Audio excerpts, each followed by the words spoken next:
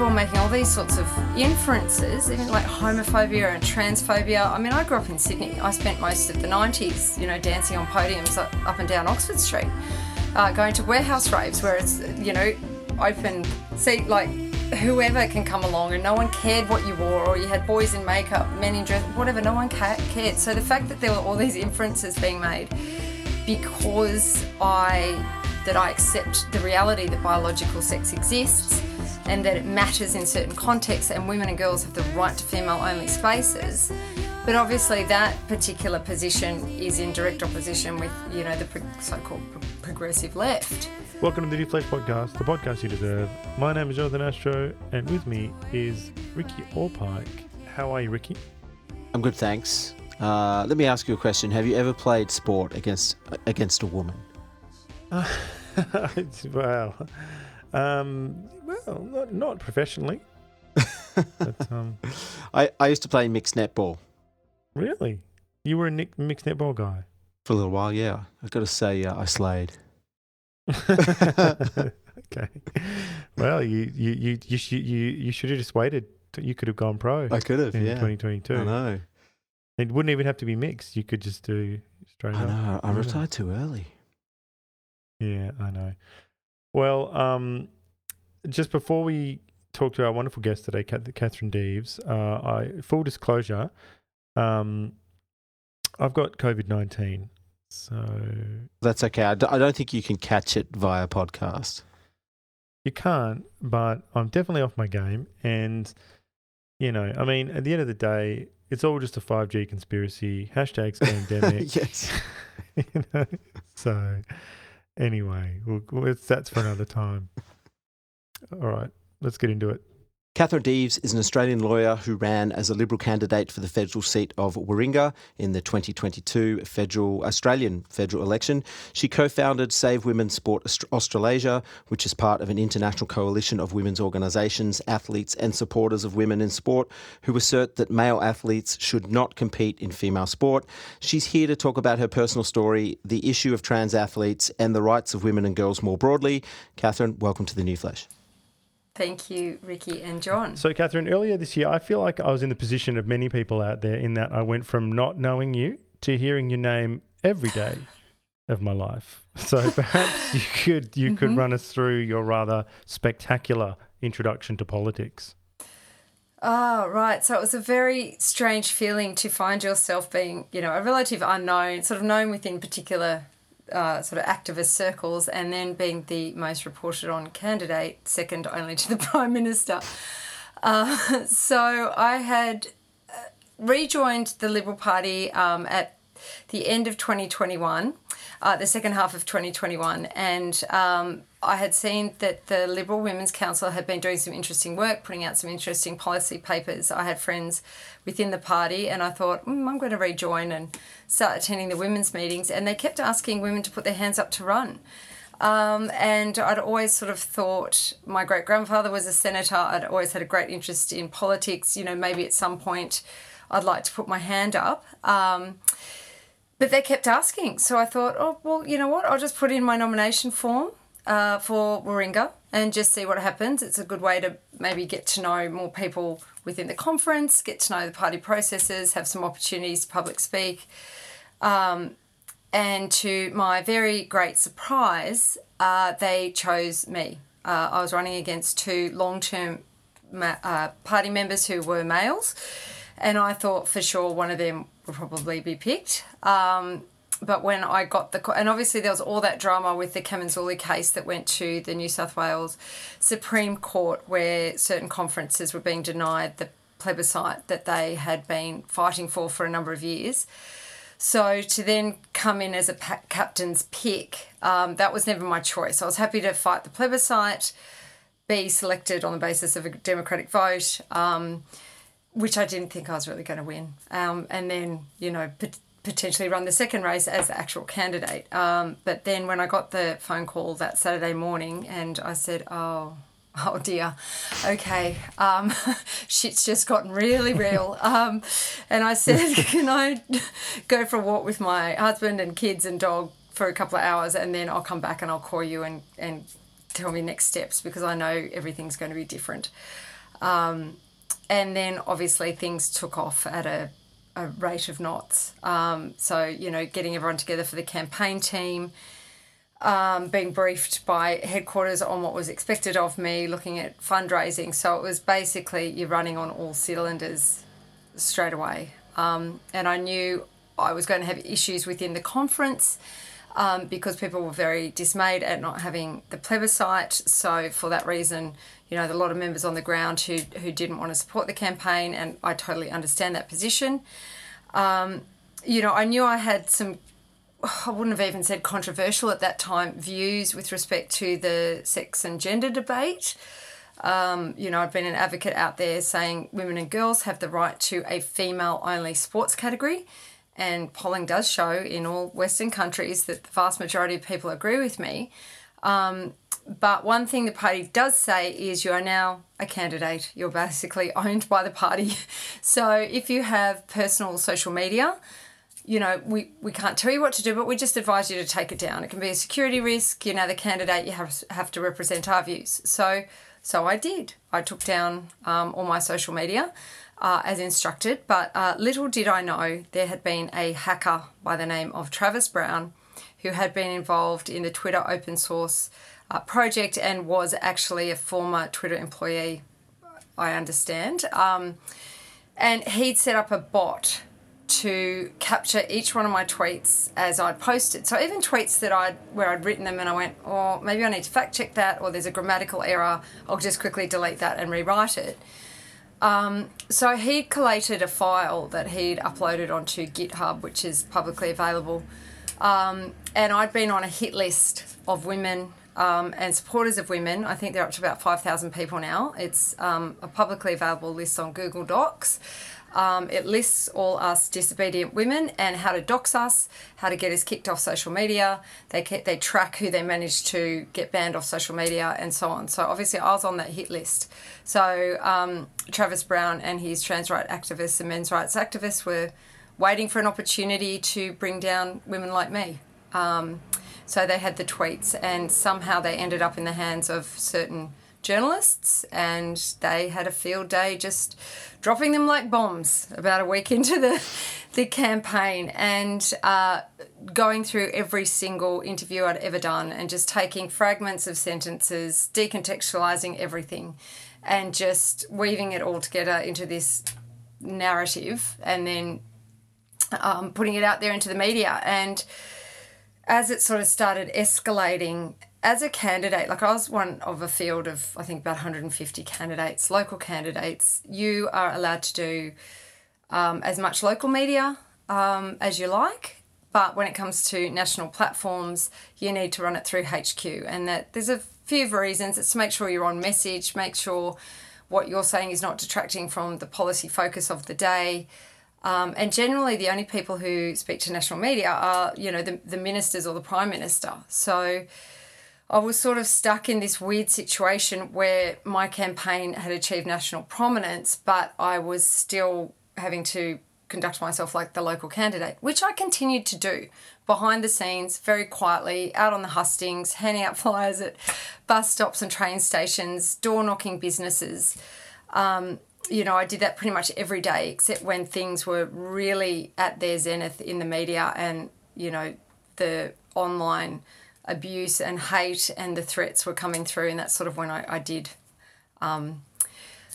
take refuge in a friend's house outside of the electorate, sort of trying to wait for it to die down. And I think in hindsight, if I'd maybe fought to say, look, let me have some of these national broadcasting interviews, even going to the ABC who were, you know, having a field day bashing me and let them ask the questions that they want to ask and let's just get it out on the table and then hopefully they'll move on to whatever the next scandal is the next day. But I think because I didn't address anything in the way that they wanted me to, well, the media wanted me to, they just really, you know, they just were frothing. They just blew it up into this huge, big scandal when I think it probably could have been managed in a better way, you know, with the luxury of a bit of hindsight, I think.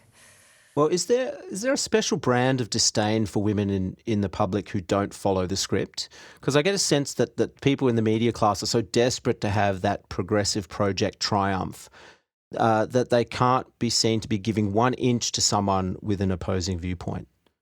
Yeah, I mean, Exhibit A. And, all sorts of things were said about me that are they're just not true, There were inferences being made with respect to reproductive rights, with respect to religion. I don't have a religion that I necessarily practice. I was raised Catholic. I could say that I rejected all religion, organised religion in my youth. But as I've sort of, with a bit of wisdom and lived experience, people should be entitled to have their religious beliefs. But people are making all these sorts of inferences, even like homophobia and transphobia. I mean, I grew up in Sydney. I spent most of the 90s, dancing on podiums up and down Oxford Street, going to warehouse raves where it's, open seat, like whoever can come along, and no one cared what you wore, or you had boys in makeup, men in dress, whatever, no one cared. So the fact that there were all these inferences being made because I have a belief that that I accept the reality that biological sex exists and that it matters in certain contexts, and women and girls have the right to female-only spaces. But obviously that particular position is in direct opposition with, the so-called progressive left. So, that it's quite an extraordinary space to be in, the way the argument has developed, the debate has developed, and the fact that we've got these people who want to remove the concept of sex, like denude all law and policy of the concept of sex and just make everything based on this ephemeral gender identity, which is also a concept that hasn't existed, it didn't exist 30 years ago. And if you are counter to that narrative, then they'll just infer all sorts of things and they'll just come after you. And then everything that you say about any other issue is dismissed. And they'll try to destroy you. They'll come after you with death threats. They'll try and get you fired from your job. They'll try and get you kicked off all social media. They will data mine your life and reach out to every organisation you've got any contact with. They'll come after your, not like just my own children, but my extended family members, their businesses.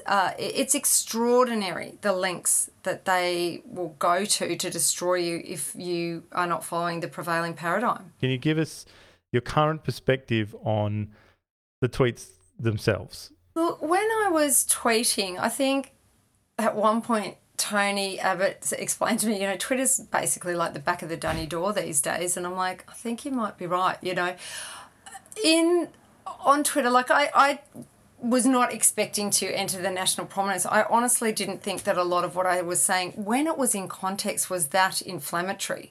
And I'd sort of been involved in this debate, following it for quite a number of years. So I think, I'd had people come after me prior and try and get me fired from my job. So if you say, like the tweet where I said, I am triggered by the pride flag, the reason I said that, I've been to Mardi Gras. I have gay and lesbian people through my friends and family, no issue at that. But it was the flag itself, because every time someone would come after me or dish out abuse online or write a letter, and I'd go and look them up online, they would always have a pride flag in their bio, almost without exception, and pronouns in bio. So whenever I'd see something like that, I'd go, oh God, what are they going to do? What are they going to say? Ukraine flag? Didn't mention anything about the Ukraine flag, no. Okay, all right. They need the full suite, the pronouns, the black fist. The black fist. Yeah, the BLM, then whatever their sexuality is, probably with quite a variety of them. Sometimes, like I heard, what is it, litho-romantic the other day. I was Goodness like, me, what's that's that? A new one? What does that mean? Oh, that's when you have a crush on someone and it's not reciprocated, but you're okay with that. And I'm like, isn't that every teenager who's ever lived? It's my high school career. There it is. I was a lithosexual. So I think Look, I mean, some people might have still found me saying that offensive, and look, I accept that. The one with the Holocaust, that was a particularly difficult one. Like, I was really distraught they'd gone through an interview that I'd had, and we'd been discussing the rise of totalitarianism and fascist regimes, and basically, something that had always fascinated me was what needs to be happening in society, socially, economically, politically, to get to the point that we end up with a mass genocide of people. And when you look at, like Stasi Germany, Stalinist Germany, Weimar Germany leading to Nazi Germany, it's always things like people start to be silenced. They start to lose their jobs for their political views. You can only get a job if you're aligned with the party, that kind of thing. And I was sort of drawing that inference between what's happening with the so-called progressive left, the gender argument, and how, we're seeing echoes of that, people being punished. And then I used a rather clumsy analogy actually referring to Nazi Germany, and it was that turned into that whole thing about the Holocaust. And I was like, oh, God. And, I had quite lengthy discussions with people that I trusted, because I said, but, this has come from a place of a lifelong curiosity in mid-century European history, and going to the Anne Frank house and reading Anne Frank as a 12-year-old girl and reading all the books from the Holocaust. And it was not meant to be disrespectful or offensive. Oh, my God, I was quite distraught about that. And, and one friend said, yes, but you do understand some people think that any inferences or analogies drawn with Nazi Germany are going to find that offensive. And it took me a while to really appreciate what she meant.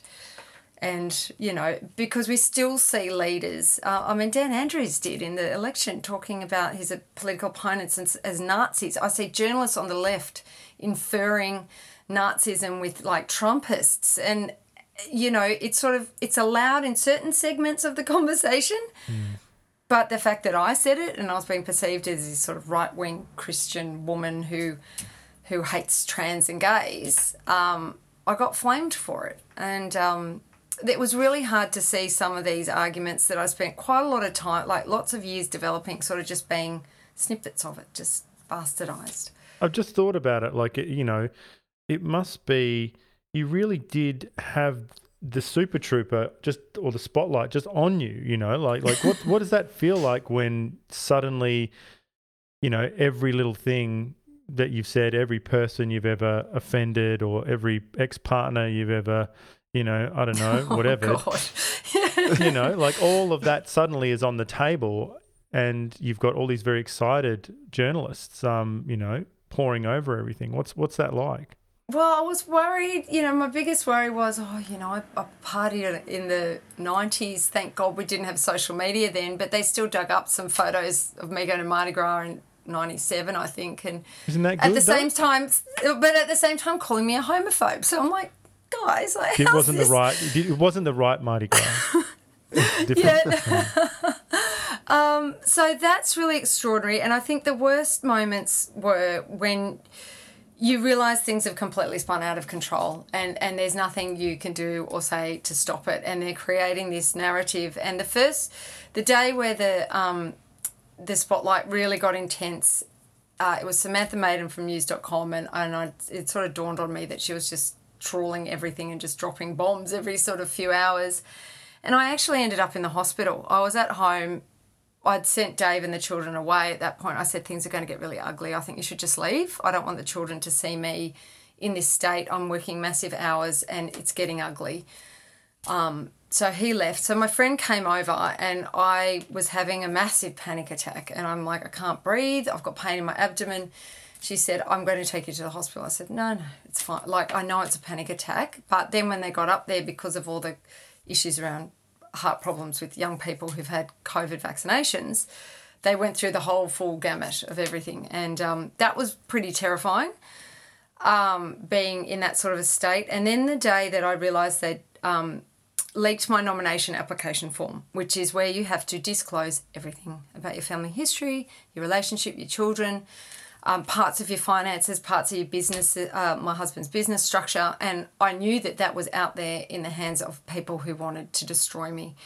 And I thought, okay, it's one thing for me to put my hand up, but if they come after my partner's business, which is our livelihood, they come after my friends who'd written references, some of whom, you know, main breadwinner for their 2 small children as a single parent, working in, you know, sort of the arts and culture, which is quite woke. And I thought, if that person, they come after them, I actually lost control of my body. I went into shock and I couldn't, I was shaking and I was crying. I couldn't, it was an extraordinary feeling. The only time I felt that way was when I lost my daughter at Nippers and we thought she'd drowned in the surf for 10 minutes and then she'd wandered up the beach and some dad had found her and was taking her up to the surf life-saving. But when I just completely lost control of myself, my body, it was, I thought, God, I've dragged all these other people into it. And that is really hard.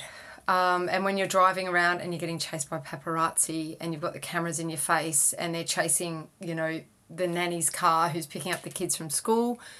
And I remember thinking, my God, no wonder like Britney Spears and Princess Diana and Demi Lovato had breakdowns, you know. People have breakdowns and they sort of get, you know, mocked for it. And I think, I've had this for a few days. You know, these people put up with it for decades. It's a horrific feeling where everything you do is questioned, nothing you can do is right. And in the end, you've either got to walk away, grow a thick skin. And like I had politicians calling me, actually from other political parties even, like in direct political opposition and saying, are you okay? How is your family going? This is how I cope.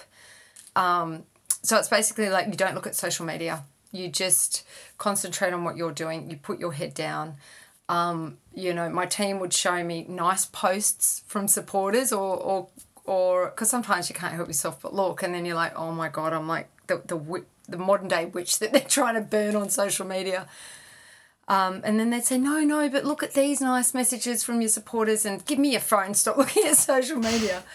And you've just got to keep going. Like if you're doing something you believe in, otherwise, you know, you have to step away. Like I'm not surprised that people end up going and, you know, going into mental health institutions and things like that. It's horrific. Mm.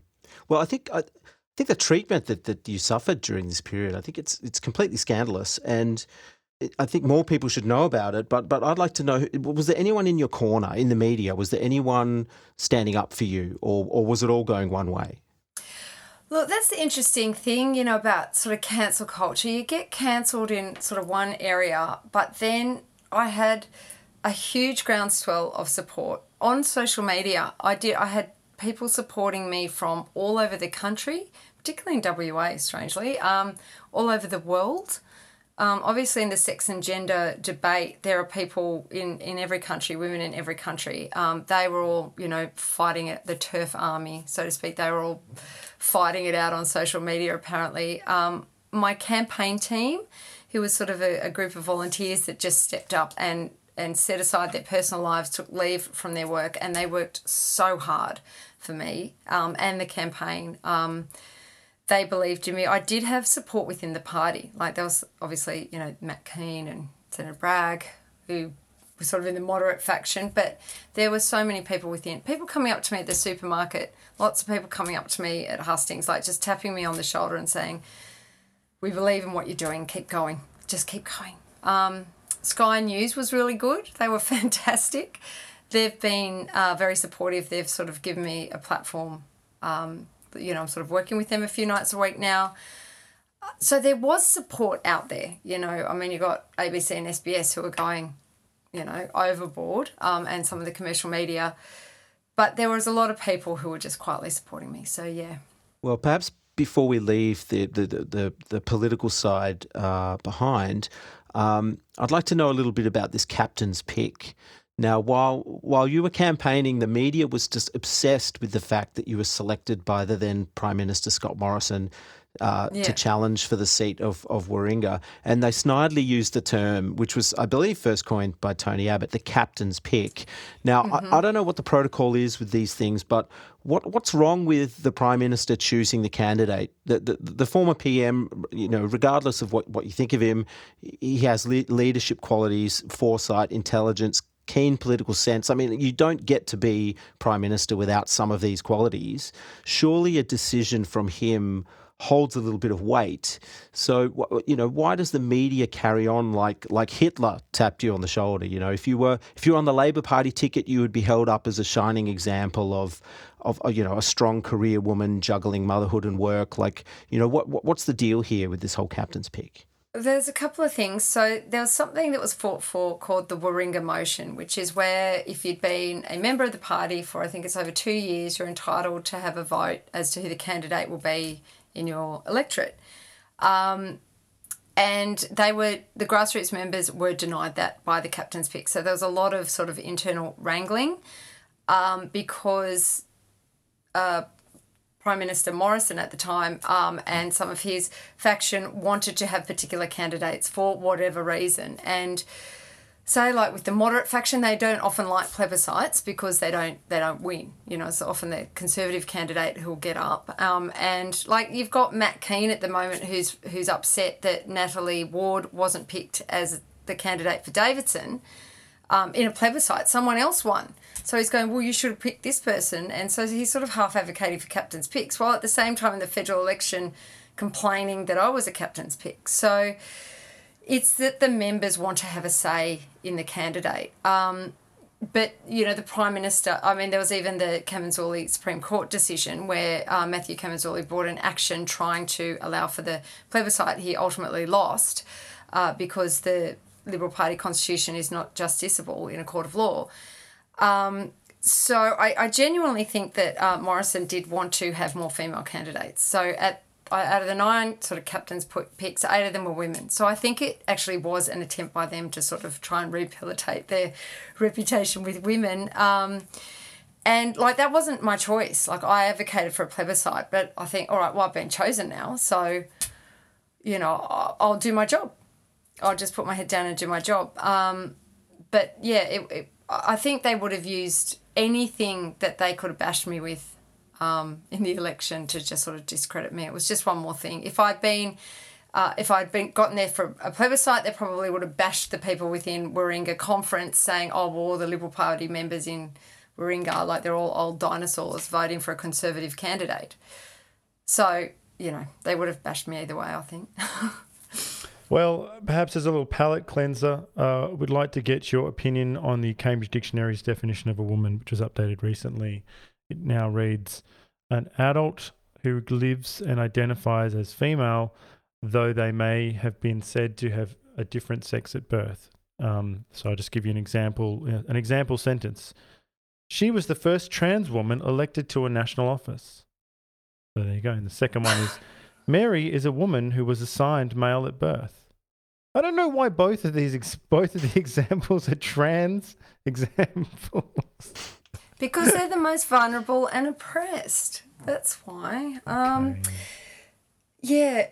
Woman is adult human female. I don't even know what living like a woman is or identifying as a woman. I am a human being who is a female that is determined at conception, observed in utero, observed and recorded at birth, and then I survived childhood, and here I am as an adult human who happens to be female. That's all it is. Is living like a woman, what does that mean? I get my nails done and I flick my hair, wear a dress? It would be like if me or Ricky transitioned, we'd basically get all of our info from Shania Twain's song. We'd just go, and the short skirts, and we'd just tick off all the stuff she says in the song. We'd say, we've made it. So I'm sitting here in jeans and a T-shirt. Am I living like a man? But I've got earrings and makeup on. So what am I, non-binary? I don't know. Well, what's amazing about this is that this is the Cambridge Dictionary. It's not some niche subreddit where someone's just decided to write a new definition of woman. I mean, this is a proper dictionary. Well, they all know who a woman is when they want to rent a body for surrogacy and to buy an egg from. They all know who a woman is when they're being trafficked into the sex trade. They all know who a woman is when they know who to put on the mummy track at work because she's had 2 kids and now all of a sudden her work isn't her number one priority. Like, it's just ridiculous. And this identifies a woman. Like, I honestly, if a bloke wants to put on a dress and wear makeup and call himself, Nancy, like, good on you. Whatever, mate. Like, I don't have an issue with that. But, we're constantly being told that these trans people are so vulnerable and oppressed, and yet we have, with the rapidity with which they have infiltrated every single institution, government department, all the media. They used to have all social media behind them. Now, not so much with Twitter being taken over by Elon. You have women being sanctioned for, like, in prison, if they don't use the right pronouns for the male rapist and murderer who's been put in their jail cell and he complains, she will have her sentence extended. I mean, this is being put into law and policy. We've got tribunals that are being empowered that if you, misgender someone at work, that you will be held up as committing a hate crime and you'll be sanctioned at work, dragged to the AHRC tribunal, the Australian Human Rights Tribunal, which happened to my friend Sal Grover because she didn't let a biological man on her female-only social media platform. I mean, and now they're taking over the dictionary definition. I mean, I'm sorry, but when I hear that they're vulnerable, oppressed and the most marginalised, look, I mean, good on the activists because they've totally achieved that aim of making them out to be at the bottom of the heap in the oppression Olympics. But, they're not vulnerable and oppressed. This is a really bizarre, extraordinary takeover of, society, policy, law, language by a group of people who want to untether us from our reality. I mean, to pretend that a man who's popped on a frock and comes to work, was Frank yesterday, now Francine, now he wants to get into the change rooms at the factory in which he works and the women are upset. I mean, it's at its heart, it's a men's rights movement. It's not just men driving this, it's also all what we call the handmaids, the women, the progressive women, the women who want woke cookies, who want to try and avoid the ire of, the trans rights activists and men's rights activists by supporting this movement. I think some of the women are the worst at pushing this ideology into the institutions and the government departments.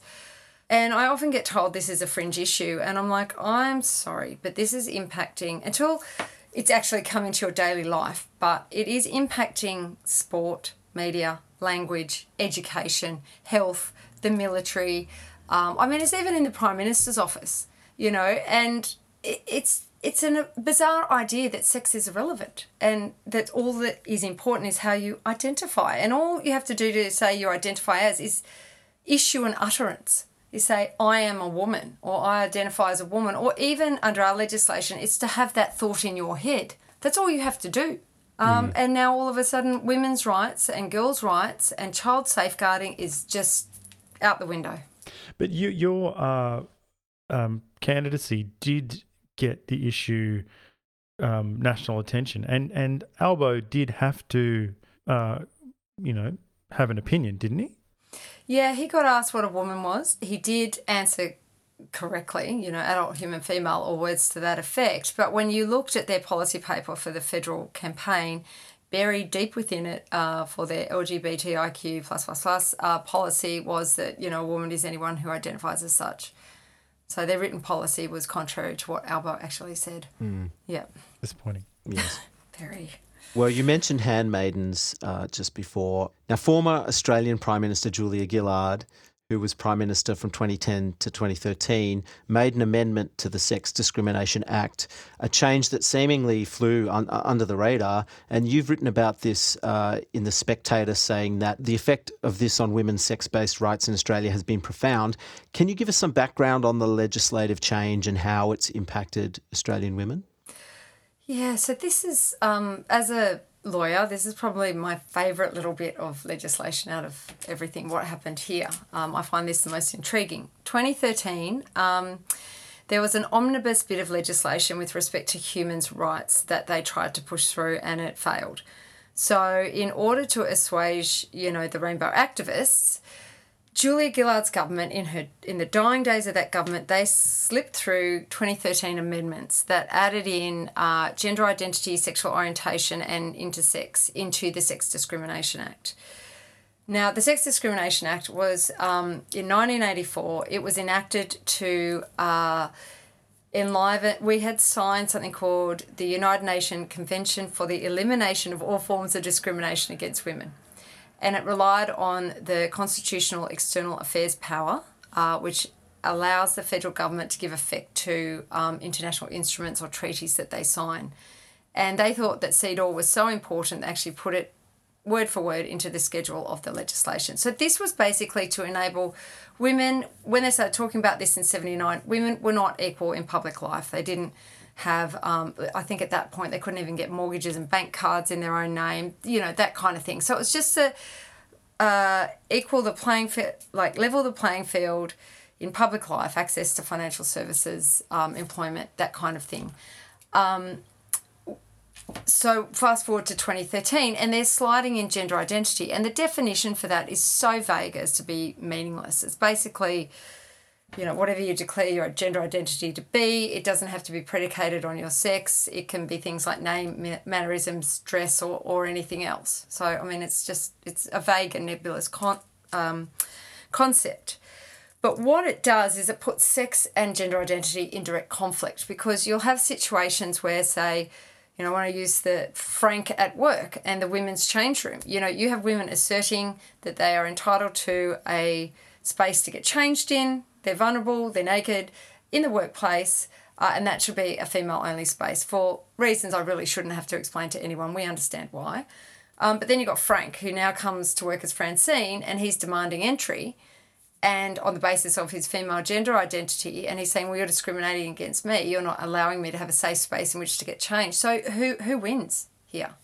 They're in direct conflict, and there was no analysis of that at the time. I've read all the parliamentary papers, all the submissions. There was a few people who objected, such as Sheila Jeffries. She's quite a prominent radical feminist academic from University of Melbourne. She's now retired. But by and large, it was all like inclusion and, piggybacking on LGB rights. There was no consideration. Even in the Senate paper that's about 150 pages long, there was no mention of the impact on women and girls if you allow a male to identify as a woman. None. Which I find absolutely extraordinary. So it's taken quite a few years for that to sort of manifest. But because there's no reference in CEDAW to gender identity or sexual orientation, or intersex for that matter, there's actually no constitutional validity for those concepts to be in that piece of legislation. So at some point, this is going to come to a head in the High Court, where there will be a conflict between someone asserting biological rights on the basis of sex and someone asserting rights on the basis of gender identity, and the High Court will have to decide. That's unless, of course, the Parliament decides to preempt the problem and remove it from the legislation. Look, this is not to say that people who are gender non-conforming or want to assert a gender identity, whatever that is, aren't entitled to freedom from discrimination. And of course, sexual orientation, but the Sex Discrimination Act was not the place to do it.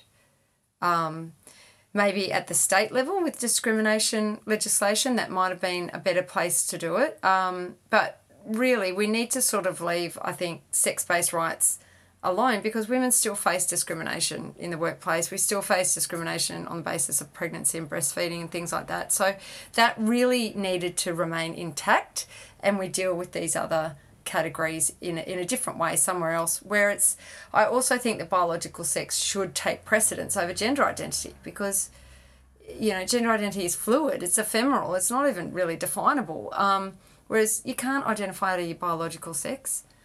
It's immutable, it's observable, it's objective. And if you are a female person, I shouldn't have to say not all men, but men are faster, bigger, stronger, they have more stamina. The category of male does over female. So in certain arenas, sport, where we're vulnerable, things like that, we should have special protections on that basis. I think most reasonable, fair-minded people would agree with that. Well, I'm just fascinated as to why this was even, on the agenda. I remember that time, and I mean, was this a pressing change that needed to happen in 2010 or whenever? And does Gillard, have any buyer's regret over any of this, do you think? Gillard has been really disappointing on this issue. They keep talking about being kind and inclusive. And when we hear those words, it's like, oh, okay, so you're... Conversation over. Yeah, I know which position you're on. But the people who've been pushing for this have been doing so for quite some time. I found papers all the way back to 2008 where they were already laying the groundwork to get gender identity in. So there are people who wrote the Yogyakarta Principles. This is not an international instrument, although it is used as a sword to try and insert basically trans rights into law and policy all over the world. It was a group of private individuals, some of whom who have come back from that and said, we did the wrong thing with the principles. Like, it was to do with allowing gay and lesbian and bisexual people to have equal rights in a public life, which I agree with. But then they added on the plus 10, which is to do with the trans. And this was basically a trans rights list of demands. It was spearheaded by, I think, Martin Rothblatt had something to do with it. He is a very high-profile, so-called trans woman. He's involved in Sirius. He's involved in AI. He's involved in experiments about gestating embryos outside of the womb. Like, he's into transhumanism, like digital consciousness. He's actually quite terrifying. And he had involvement in this, years and years ago. And they've been using the Yogyakarta Principles to get, whatever trans rights is into law and policy. And they've been working on this for decades. So what we're seeing manifest now has actually been in play for a lot longer than most people are aware of. And one thing that they have done, I think, very successfully is attach themselves to the gay and lesbian rights movement. Up until 2015, it wasn't LGBT. It just wasn't. The Q wasn't there either. It was LGB. Even when you look at, like when Stonewall in the UK, you'd look at their communications that they'd put out. There was no mention of T up until about 2015. But they've glommed on because, with lesbian and gay rights movement, the last piece of the legislative puzzle was to get same-sex marriage through, which they did successfully, which I supported. But then they needed the whole movement. They've got big budgets, big bureaucracies, lots of social capital, lots of people employed. They needed to find a new fight. And then along came trans rights, and they pivoted to that to remain relevant and to remain in existence. Otherwise, you would think, well, you've achieved everything you needed to achieve. Wouldn't you just dial it back? Or maybe start looking at helping gay and lesbian people in the 60 countries where it's still illegal or something like that, instead of making all these demands on women and families and trying to rewrite reality. Well, it's somewhat related. We have to talk about this document. It's a report released a few years back called Only Adults, Good Practices in Legal Gender Recognition for Youth, close quote, with the input so it was done with the input of a huge global law firm. And there's a great article from The Spectator about this. We might put it in the show notes, and they outline the issue thusly. Quote, a major international law firm has helped write a lobbying manual for people who want to change the law to prevent parents having the final say about significant changes in the status of their own children, close quote. And there's even a direct suggestion in this document for authors, from the authors to, quote, avoid excessive press coverage and exposure. This really does feel like the smoking gun. What do you think? Oh, absolutely. I'm very familiar with that document. It is terrifying. As a parent and a woman, seeing what they're doing, trying to avoid media scrutiny, glomming on what they want onto more popular piece of legislation. They got gender identity, sex self-ID, basically, into Ireland because they glommed onto the same-sex marriage. So you'll see those 9 sort of strategies or tactics there, one of which you've just outlined with the parents, in order to push through gender identity. So, that group has had questionable links. I believe that they were even kicked out of the UN because there were ties with, pedophilia. back in the day. So also when they look at removing parental authority, you've got to sit there. Whenever there are moves afoot to do that, you've got to sit there and think, well, who's behind that?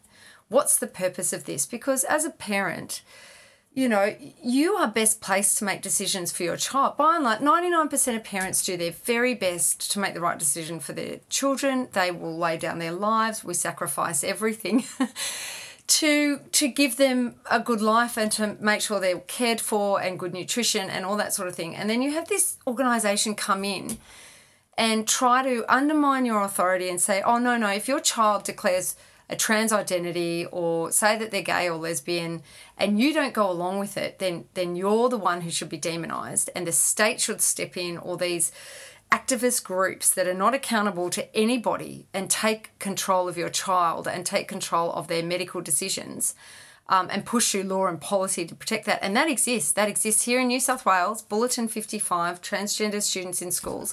If parents won't go along with the transition, the schools can step in and take over. Same within Victoria. And I know parents where that has happened. I am aware of families numbering in the dozens who have lost custody of their child because they've refused to go along with this affirmation process. So as a parent, that absolutely terrifies me. When I have my 9-year-old twins come home and tell me, oh, so-and-so said in the playground you can have operation to change sex. So-and-so who's 9 has said that they're bisexual. And I'm thinking, you haven't even held hands with the boy. You stick your fingers down your throat whenever you see your father and I kiss each other. You think sex is disgusting. And here you are, your friend, saying that they're bisexual. Like, where are you getting these ideas? And then I took all their screens off them because I thought, well, if they're looking up bisexual, where are they going to end up? Looking at YouPorn or RedTube or whatever they're called and going down the rabbit hole. So it's just... it's really alarming that they're interfering in the integrity of families. Well, perhaps I can ask you for some practical advice. You're a parent, as you said, and as we've discussed, you have a unique set of skills. So you're the parent to ask here. What are my options if sort of trans or gender swap contagion spreads at my kid's school? You know? Well, it will, because it's already there. They watch a program produced by the ABC called Behind the News that is very much pro-trans. Oh, yeah, we had that. Yep, they had Trans Man on there. They're celebrating Wear It Purple Day, which is literally just an indoctrination exercise to familiarise kids with LGBTIQ ideology. They claim to be like anti-bullying, but they don't offer any programs. They don't offer any resources. It's just all about awareness. Can you be that parent who says, because there was always that kid when I was young who, whenever we were watching something, the teacher would come over and say, oh, so-and-so, you have to wait outside or whatever. Like their parent had said they weren't allowed to watch. Can I do that about BTN? Can I say I don't want them to watch ABC? I'm actually going to do that next year with my girls. I'm going to withdraw consent for them to watch Behind the News. Yes. Also, when they were doing an out of hours, right? Like they brought in a third party to do sex ed, and I declined to participate in that. The Catholic school system has put out a document saying they will not teach gender identity. There are certain schools I'm aware of who will not. A private Catholic girls' school where they had some kid coming along saying they're non-binary or trans or whatever. I'm not sure if it was a male or female child, saying that they needed special provisions, and the principal just said, we cater to biological females. No, this is not the school for you. So, but that's obviously not advertised. So you've just got to talk to your kids about this. Like the fact that I have to sit there and say to my kids, oh, if you remove your genitals, if you cut off your penis or cut off your breasts and take testosterone if you're a girl or estrogen if you're a male, trying to explain hormones to 9-year-olds and saying that having surgeries doesn't change your sex, that's not a conversation I want to be having with them. But I also don't want them to... think that they can change their sex, or you can't inoculate them against what their peers are going to tell them at sport and school entirely. They will be exposed to these ideas, but you just need to make sure you have dinner with them every night. Everything's up for conversation on the table, and just keep them off social media. Just don't even give them a screen. Like I locked them down so all they could have was ABC Kids, which obviously is now infested with, ideology. So I'm like, God, I don't even know what to let them watch on telly. We just watch a movie together as a family on a Friday night. That's it. You just have to control that and, fill their spare time with sport and playing outside. That's how I manage it. But why don't some of the parents caught up in this just move across town or interstate. And I know it's expensive and people might not have the means, but detransitioning is also expensive. Look, I'm aware of parents who have done that. I have spoken with my partner and we've thought, if our daughters get into a situation where they're developing an eating disorder or the target of severe bullying or this trans thing, we're lucky. My best friend has a massive farm outside of a country town over the Blue Mountains. I said, well, we'll just pull them out of school. One of us will walk away from my career. We'll go out there, we'll homeschool. She can work the horses. She can work the farm. No internet. And we have heard of parents where they've literally just stepped out, away from everything, gone completely offline, homeschooled. And it takes time and your kid often hates your guts and says... The first week at the farm, they're like, is that horse trans? And you go, no, that's not a thing out here. All right, that's something that your idiot friend Alison made up, okay? So, and you have to be the parent. There's sort of, I think, there's a lot of, podcasts out there sort of trying to, explore this argument. You don't want to be kid's friend. You have to be their parent, and sometimes it means that they hate you and they think that you're wrong, and it can be really tough, or parents saying, you hear them, the Wi-Fi, and they're online all the time. I'm like, well, turn it off, turn the Wi-Fi off and take the screen away, and yes, they'll scream and yell and things will be horrible, but it's better than having to put together your daughter when she's 22 and removed her breasts and has a beard and a deep voice and she's possibly infertile and she absolutely hates herself and hasn't come out of her room for 3 months. What's the alternative? You have to be strong and parent your children. Don't give in to everything that they want. If they come home and say, I'm a boy, you go, don't be ridiculous, darling. You can play rugby, shave your head, absolutely fine, which is what my 6-year-old did. I said, but you are a girl. You can't change that fact. Well, maybe while we still have you here, we should talk a little bit about sport, because you are passionate about female sport. I wanted to ask you a little bit here about Zali Steggall and Kieran Perkins. Do you think it's a bit rich that these former Olympic medal-winning athletes, Kieran Perkins, a swimmer, and Zali Steggall, I believe a skier, who is now the member for Warringah, I believe, do you think it's a bit rich that they advocate for the inclusion of trans athletes in elite sport? Because back in the day, Zali didn't have to compete with superior biological entities, and Kieran is a man, so he only ever had to compete against other men. They got their medals in the 1990s and the early 2000s, and now they're happy jeopardising women's achievement in sport. Are you surprised that there are any former elite sports people, full stop, that are on board with this? Because they obviously know how hard it is to compete at that level. Oh, absolutely. They have completely betrayed women and girls. Kate Jenkins at the AHRC, who was behind the guidelines for trans inclusion that's opened women's sports up to a free-for-all, absolute betrayal of women and girls. She cannot call herself a women's advocate or a feminist, in my view. Neither can Zali. Kieran Perkins even said that not allowing men to compete in female sports would result in quote-unquote human carnage. I'm like, what does that even mean, Kieran? What, these people are going to go and kill themselves? Are you serious? And if someone is that fragile that they're going to commit suicide because they can't play on their netball team that they want, I'm pretty sure they've probably got a whole host of other problems. But if Kieran had to compete against a male who was doping, you get an 8 to 10% performance advantage if you're doping, and men in speed and stamina it's anywhere between sort of 10 and I think 15%. If he had to compete against a doping male, do you reckon the Australian sporting authorities would have tolerated that? Do you reckon Kieran Perkins would have won his event and now be sitting there earning hundreds of thousands of dollars on the taxpayer purse being the CEO of Sport Australia? I don't think so. So he's a complete hypocrite, and they have absolutely pulled up the ladder behind them. Zali Steggall calling parents transphobic for being concerned about the integrity of their daughter's sports. I mean, how dare she? She's sitting there now, a parliamentarian, because of her high profile, because she was the first Australian to win a medal at the Winter Olympics, and I congratulate her for those efforts. I can't imagine how difficult that must have been, how dedicated you have to be.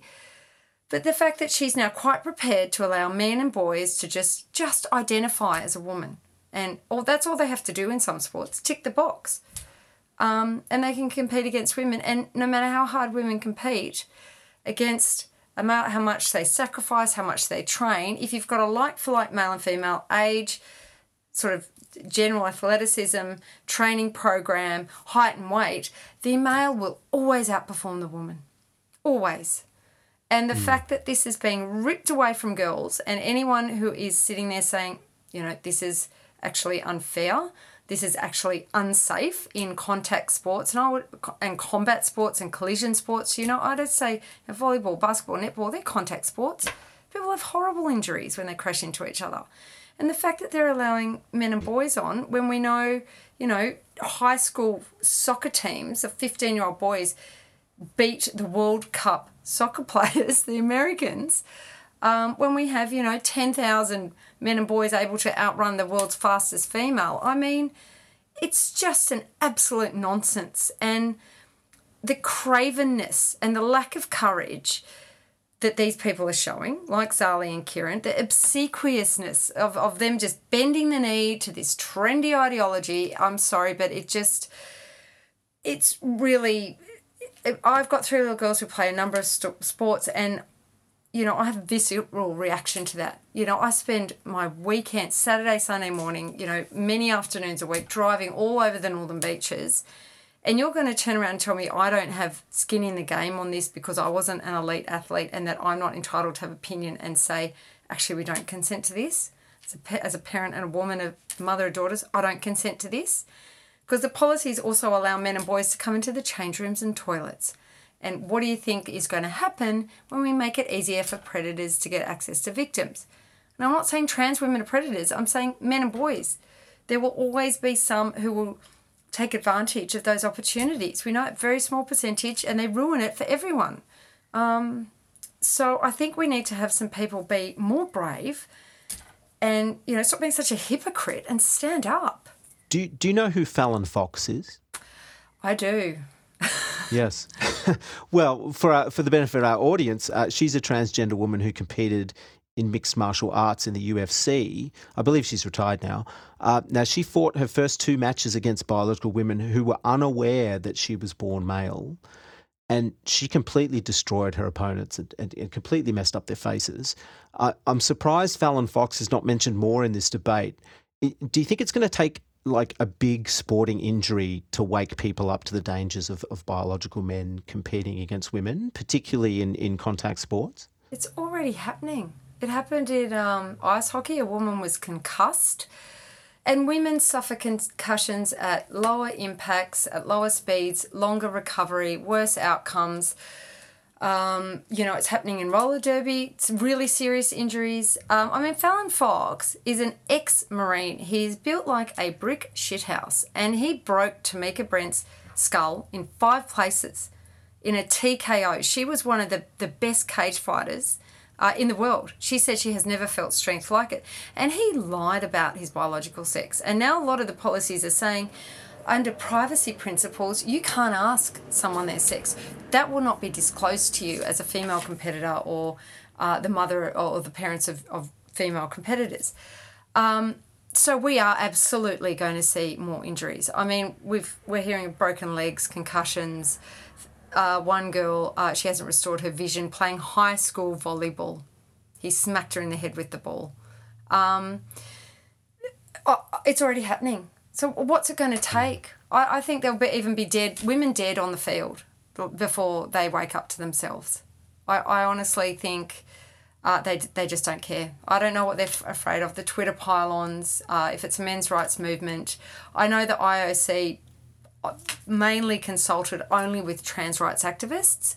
They said that they consulted with women's groups or scientists or sports ethicists who are on our side, but speaking within the networks that I'm plugged into, there was a couple of perfunctory telephone conversations, whereas major trans rights activists were flown to Lausanne, got to sit on in meetings for days on end to put their case, but no one really spoke to the women. No. So they're not listening to women. They don't care. I'm starting to realise they just don't care. It's very demoralising. Well, I think sport is only really inclusive because we have categories, like say weightlifting, a 50-kilogram man, it doesn't compete against a man that's 100 kilos. Do we just need a trans category in sport? Is there support for this? Well, I'm not averse to that.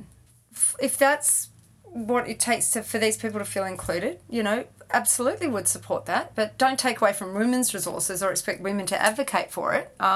We've got our own battles to fight. But I think it was the New York or Boston Marathon, and they had men, women, non-binary. And, of course, the man won the non-binary. So then they were saying, well, maybe we need to have assigned female at birth non-binary and assigned male at birth non-binary. And you're like, well, there you go. Well, you've just proved our point that there are differences between the biological sexes, no matter how you identify. But if that's what it's going to take, fine, I support that. But there must be a dedicated female-only sports category. And, we can have the men's open mixed. Oftentimes the men's has always been open mixed, but because the women can't compete at that level, it's just always sort of been regarded as the men's. And I'm happy for trans people or people who identify as trans to have their own categories. No issue with that. But please don't be taking away from the women's resources. Go and get your own resources in addition to. I think we have a problem, Katherine, and you mentioned this in an interview. To a certain degree, we're talking to ourselves, if you know what I mean. We're having trouble communicating that there's even an issue with all of this stuff to people like, I always bring these up, but like my wife's friends, for example, or moderate normies. How do we bridge this gap? Because when they hear about some of this stuff, we're the ones that come off crazy, especially now that we know that there kind of is a cabal of rich transhumanists. I'll leave that. But how do you reckon we bridge the gap for them? Look, we just don't stop talking, and you support the people who are prepared to stick their head above the parapet. Having those conversations at barbecues is really important. I mean, you can't really just come straight out with, someone who raped and murdered 3 little girls is now locked in a cell with women and he's raping and impregnating women. I mean, you sound crazy, but you sort of work your way up to that. Sports obviously is a really good one to start with.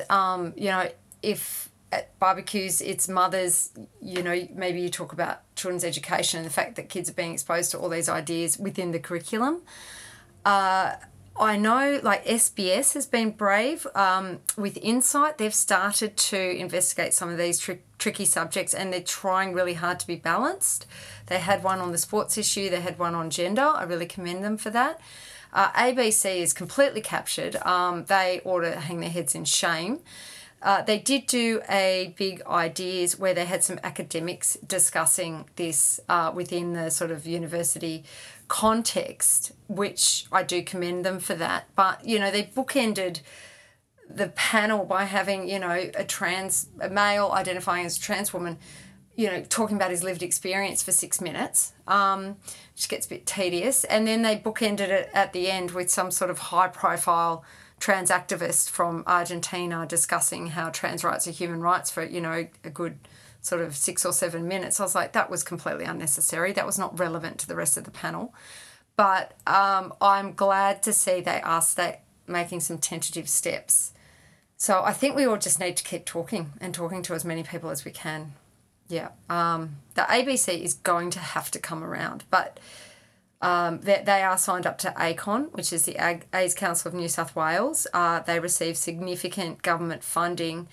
They have what we call the Australian Workplace Equality Index, which is a program that all government departments, all the big corporates, banks, law firms, they've basically outsourced their diversity and inclusion policies to ACON. And they have this checklist and they have to implement all these things into internal policies, advertising, external communications with the public, conduct of the CEO, conduct of employees and so forth. And it's basically a box-ticking exercise, and it's to embed like this worldview around gender identity into those sorts of policies. So they have a real monopoly on that, and that's what the Big Ideas ABC program actually was discussing as well.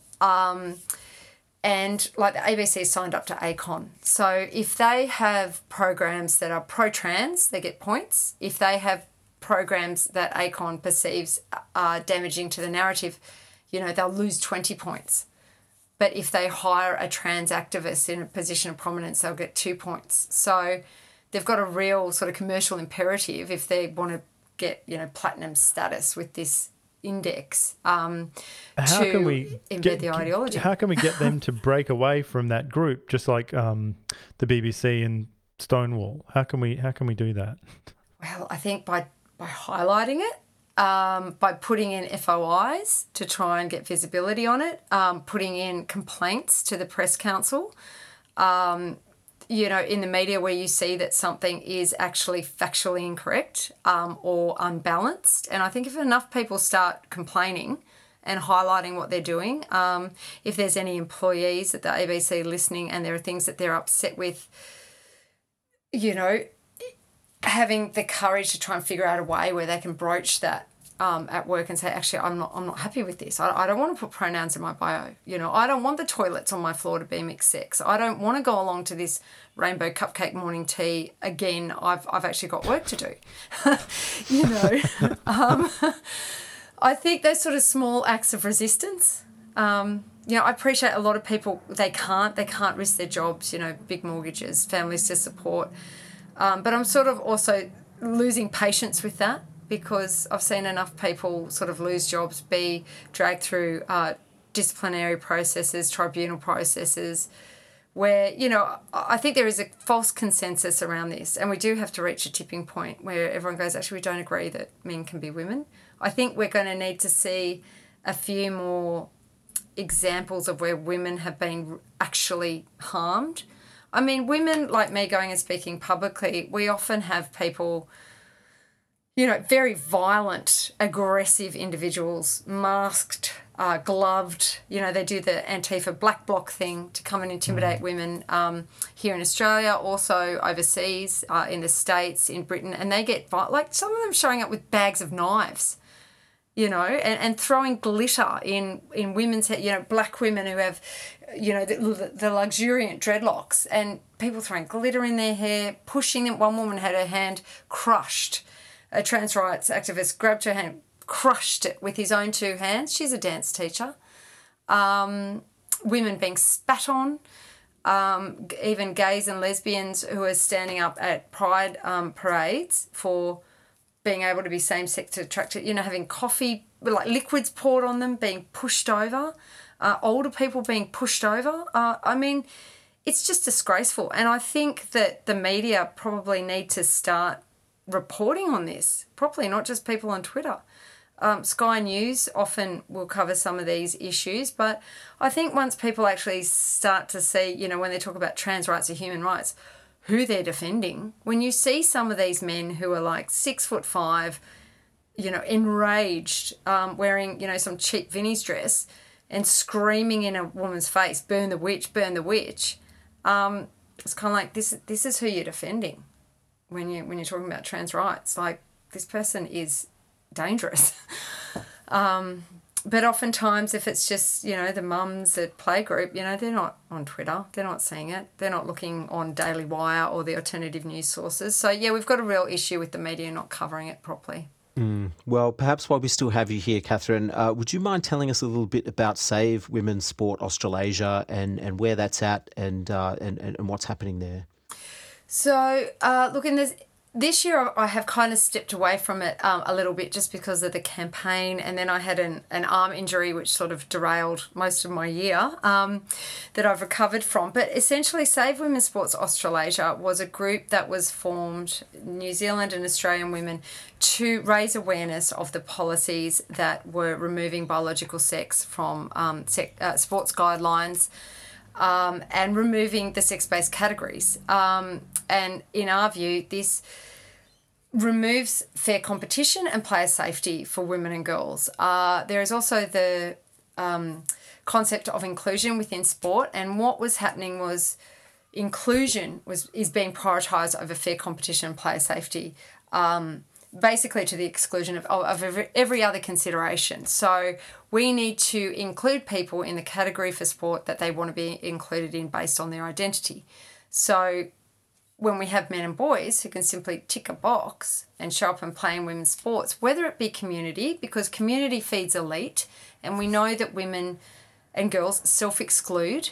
They become demoralised and don't want to train anymore. I've heard many of those stories. They miss out on opportunities to progress to the next level. So saying that community sports should be exempt from, sex-based categories, I think is dangerous and foolish, and it's betraying women and girls. So Save Women's Sports Australasia was created to raise awareness because there was no pushback at the time when Sport Australia and AHRC released their trans inclusion guidelines. It was all just very pro-trans, pro-gender identity, no respect for women's privacy, dignity, safety in overnight accommodation and toilets and change rooms. And there needed to be a voice in that space, and no one else appeared to be doing it. And I thought, God, I'm spending all my spare time driving my daughters around to sport. I have a vested interest, and I started to speak publicly on that issue. So at the moment in Australia, Senator Claire Chandler put up some legislation to clarify within the Sex Discrimination Act we can have sex-based categories because, as we discussed before, we've got sex and gender identity in conflict. So in Section 42, which is for the basis of acknowledging biological sex categories in sport, they've now put in gender identity. So it's basically turned into a jumble. So who takes precedence? The man with the gender identity, the female athlete. So her legislation was going to clarify that. That has been put on the shelf, obviously, now that the Liberals are not in government. And also over in New Zealand, for any New Zealand listeners, they put out guidelines that have gone completely off the reservation, and it's basically women's sports is just a free-for-all. There are no protections, not even in rugby. So, we're not actually, although awareness has certainly increased, and polling that we have done shows that the vast majority of the public do agree with the position that female should have a dedicated women's-only sports category. Even Greens voters, 55%. Even in America, majority Democrats agree with that premise. I think it's UK, Ireland, Scotland, all wherever polling has been done. So the governments who are pushing this through, by listening to the activists, they're actually running counter to what the population wants, what the community actually wants. So we're kind of in a tough spot at the moment, and I think we're going to have our own Leah Thomas, maybe in Australia, where we do start to see some of our golden female athletes pushed off the podium to actually realise that we're going down the wrong path here. Well, Katherine, we've run out of time, unfortunately. So just got one last question we ask everyone. We'd love to know what you're reading right now. Oh, what am I reading right now? Oh, gosh, do you want me to show you the pile of books next to my bed? I sort of... So I'm reading Margaret Cunneen's Boxing Butterfly. She is a Crown prosecutor who is now a criminal defence barrister. I'm reading Jim Molan's book on China on Our Doorstep. I'm reading Louise Parry's book at the moment as well. She's great. We had her on a couple of months ago. Yeah, she was really interesting. And then I do read a lot of popular fiction as a bit of escapism from all of this. So I just read the latest Lee Child's Jack Reacher. I love a bit of Jack Reacher. And I read a bit of chick lit just to be able to check out and put all this political and cultural wars to the side and just be able to have a bit of escapism. Yeah. For sure. Yeah, it's definitely important to make a monastery for the mind, as John likes to say quite often. Well, Katherine, we'd like to thank you so much for coming on the show, and thank you for fighting the good fight and doing the work that you're doing. And we'd love to check in with you again sometime in the future. Thank you so much, Ricky and John. I really appreciate your time this morning.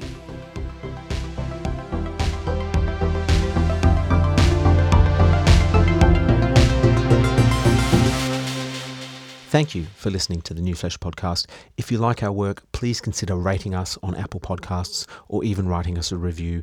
It really does help the show reach a wider audience. We'll be back with another episode next week. Until then, long live the New Flesh.